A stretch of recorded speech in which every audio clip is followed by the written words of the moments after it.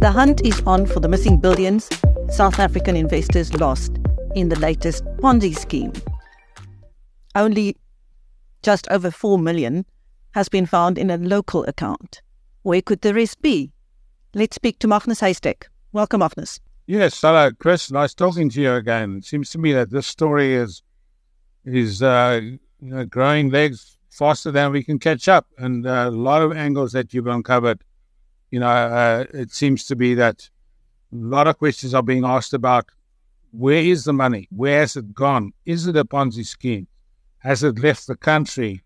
And we're getting more and more people contacting us, asking questions about, well, if it is a Ponzi scheme, what will happen to me? I spoke to a lady this morning who lost the life savings in the scam, but she's more concerned about, will they come after me to repay the profits that I made? Will SARS come after me?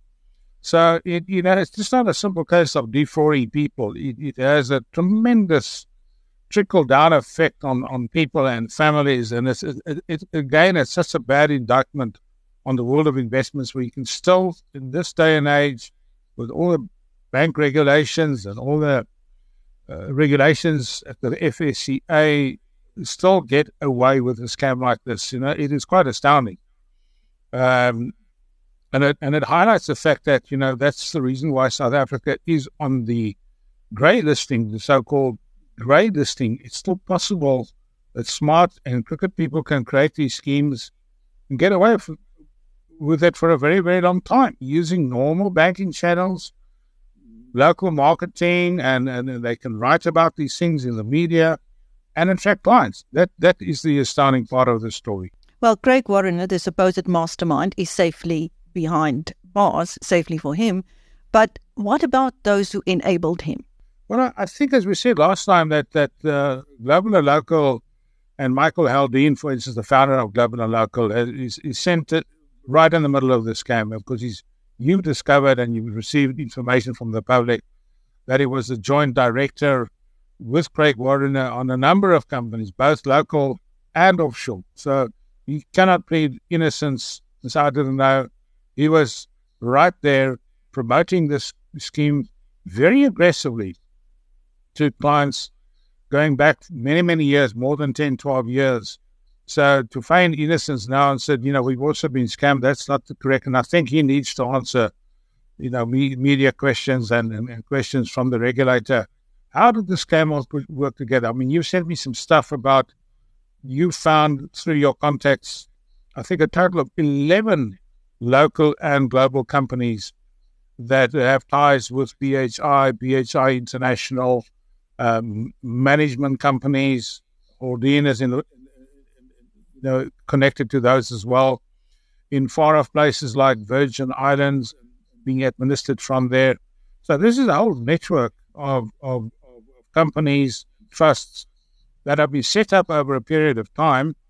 And the suspicion is very strong that most of this money is either dissipated on Ferraris and aircraft and has left the country. So I wouldn't be surprised if once they really dig down to find out, a lot of this money has left the country over a period of time and it's stashed away in trusts in funny parts of the world.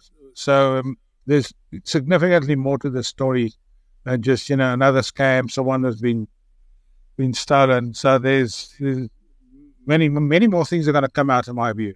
Now, assuming that money is sitting in various accounts in other countries, what are the prospects for investors of that money being repatriated to South Africa once it has been located? Well, locating the money is one thing. Proving that it is the proceeds of crime is another thing.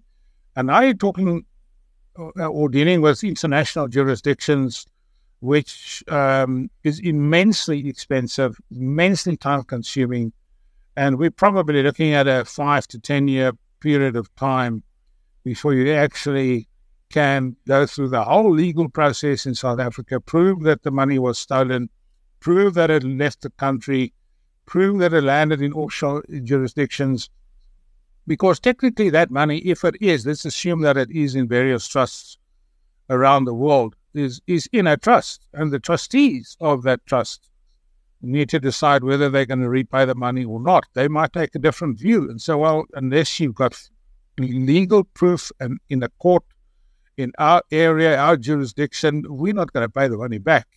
So that is the, as I said, trickle-down effect of these things. It takes so much money and time and effort to try and find the money. And, once again, I think that global and local needs to come and explain their role, and also the Rubicon administrators, because there's joint shareholding there, they're directors of both companies. So in Afrikaans, they call it a cutness of criminality. We all know what that is. It's just a nest of criminality perpetrated over time, almost 20 years, and it seems to be that some of this money has left the country once again through the formal banking channels and landed up in Virgin Islands and other parts of the world. Now, Michael Haldane himself once wrote a column on how to spot a Ponzi scheme, how not to be scammed. That's very ironic. I mean, what he wrote about, and I remember reading that article, was exactly what happened in this case. All the red flags were there in this investment scheme. Too good to be true. Returns better than everybody else. A very sophisticated trading strategy that only the very smart people can follow. And, no major losses. That was one of the giveaways I looked at the history of the returns of this particular fund.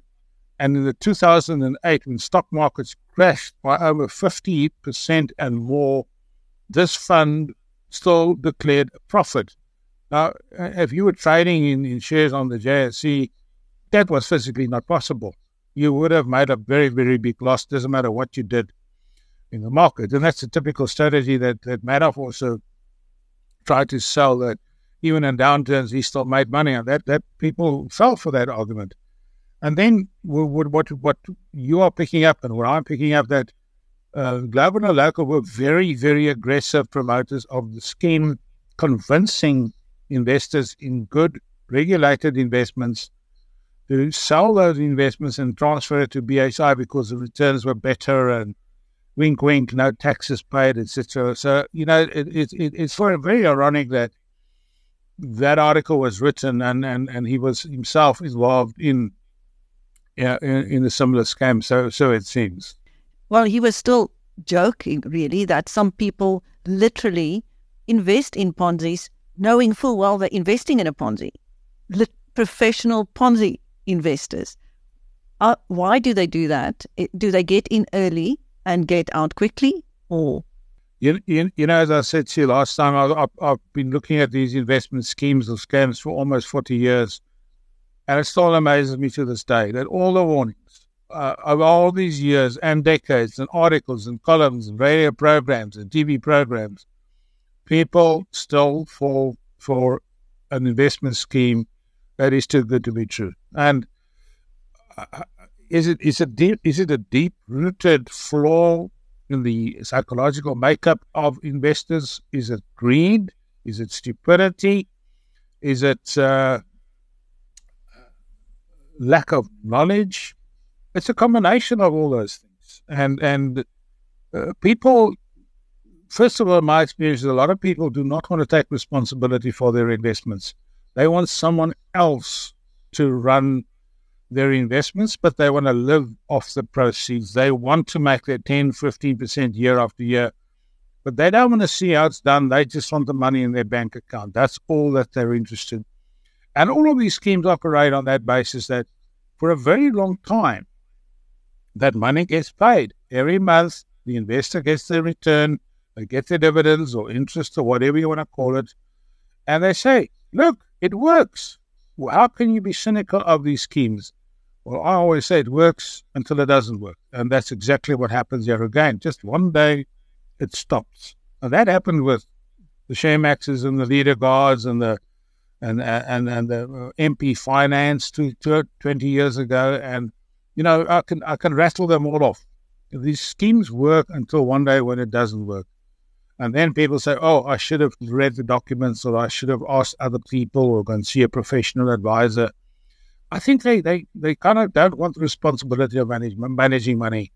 They want something to take care of that responsibility. And these perpetrators of these schemes play on that psychology. It says, don't worry, ma'am, we will look after you. You'll get your money every month. You relax. You spend your time doing other things. We will worry about your investments. A lot of people, unfortunately, just simply fall for that line of thinking. And easy prey, if you're not sure, you don't know how markets work, and you say, oh, thank goodness, my problems have been solved.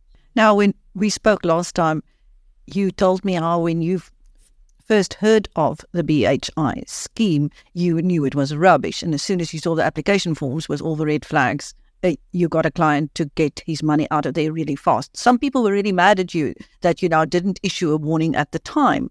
But how often when it was called the financial schemes coming across your desk? Almost on a monthly basis.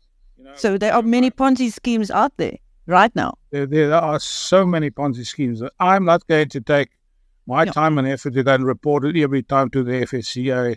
I was interested in my clients' affairs. I pull the money. End of story. Now, I don't care if people say I should have reported it. I have reported things in the past and it's been ignored. I reported the Shamax when it started. And I found myself in legal trouble. I was being sued by the Shamax people. And I kept on sending documents to the previous regulator when it was called the Financial Services Board. And I got a one-line back from the regulator at that time saying, your concerns have been noted. Thank you. And 2 years later, 4 billion rand was gone. I went, and I've done this a number of times where I've taken a lot of my time, did the digging, sent the documents, and then nothing coming back. So I'm not going to keep on doing this because the regulator is out there and there are other people there. So, I was just concerned about my clients. So, and you also run the risk of being sued. I was threatened with lawsuits by the Shamax people and finally, when it really got so bad, I was offered a bribe, 500,000 rand, if I walked away. And that I have on record still today. I still talk about it. So it's not a simple case, I should have reported. It's very difficult to report one of these scams. And then I said, I still remember that letter from the regulator. Your concerns have been noted. Good, end of story. So, I don't worry about that. As I said, when I looked at the scam, maybe I've been in the business longer than most people, but I just said, this strategy cannot work, and it won't work, and it's rubbish. Now, these kinds of schemes are coming across your desk every month. There must be many people investing in Ponzi schemes in South Africa right now. What would you advise them to go back, read the fine print, and if it's unregulated, get their money out? First of all, check if it's regulated. Check with the FSCA. Is the advisor regulated or the fund that they're invested regulated? And if you don't know how to do that, go and pay a professional. Go to a financial advisor and say, here's money for your time. 2 hours, 3 hours. Please check this out for me and come back with a report. It's simple, but people don't want to do that. They don't want a professional advice. They don't want to pay for it. They want everything for free. And then they lose their money. And any good accountant or forensic accountant or good financial advisor will take you 2 or 3 hours to check out a scam or a scheme. And they'll say, Mr. Steyn, this is a scam. This is my advice. Walk away from it. But people don't, their money has left the country. They don't want to take the effort of doing that. But that's what they should be doing. With social media, it's so easy to create the aura of a respectable investment scheme. You've got beautiful TikTok messages and Ferraris in the background and telling people that they can get 15, 20% per month or per year or whatever. Unfortunately, people fall for it. And so they sometimes do have money that comes from a pension fund or the sale of a property or an inheritance. And they believe these stories. Thank you. That was Magnus Heystek speaking to BizNews about the latest developments in the Ponzi scheme that cost investors billions. Thank you, Magnus.